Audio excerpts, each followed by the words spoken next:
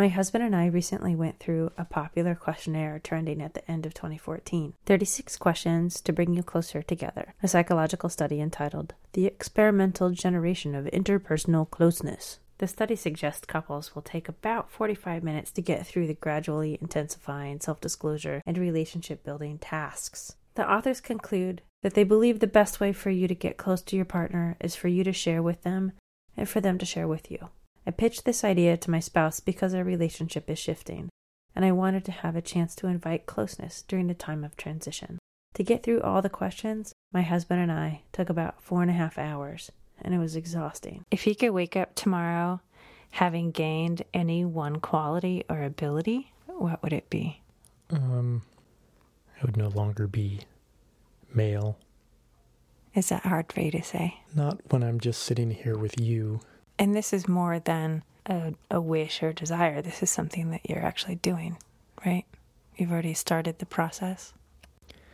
Yes, I'm roughly a year into hormone replacement therapy.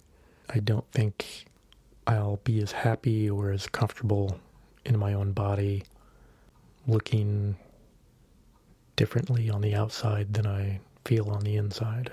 Looking in a mirror feels like I'm looking at the wrong person. The person I fell in love with is changing. Changing in ways that I support and honor. I'm an open-minded person, and I don't care what wrapper my true love comes in. True love is true love. That's what I tell myself, and that's what I told my spouse when we were dating. And it's with this openness my spouse has the space to pursue their authentic self with love and support without judgment.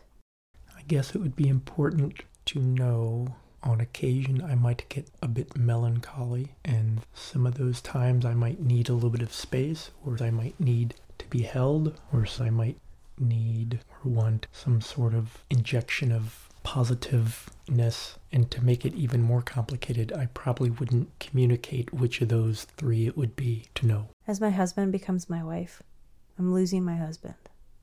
This is a grief that is coming to me sooner than I ever expected.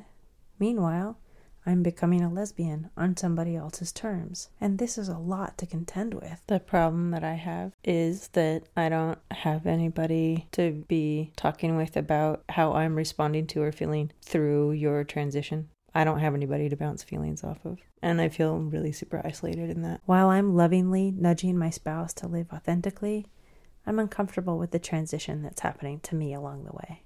I figured if I were to be gay, it would be on my own terms. And this is not on my own terms. What do you value most in a friendship? I value open honesty and frankness and forthrightness. All those things add up to trust. What does friendship mean to you? Friendship is what it is between two people, and it's specifically different for each friend. You see, growing up, my friends often felt more like unrequited romantic obsessions. I thought that's what friendship felt like. Confused emotions of excitement and awkwardness, and accidentally electric touches. But friend boys never sparked the kind of feelings my friend girls sparked. And I had no idea what that was about.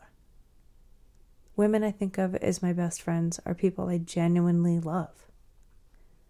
I can count them on one hand, and we don't connect very often, but when we do, it's as if no time has passed. We pick up our stitches and knit on.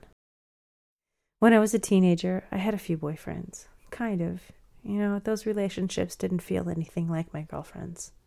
My girlfriendships were so confusing I decided to lump everybody into the friend zone and determined that friendship was an intense thing that felt like new love, but without sex.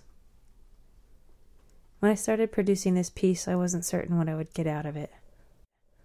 I had hopes and an idea to push towards. Falling in love with the woman my spouse is becoming. I didn't expect to confront feelings of my own shifting sexuality. I did not expect to mourn the loss of my straight self. And while I encourage her to live her authentic self, I must also give myself permission to do the same. What roles do love and affection play in your life? enough that I have "be in love" tattooed on my knuckles as a bit of magic, a prayer, a mantra, a reminder to be in love. Oh, do we feel like we're more in love? That's not one of the questions.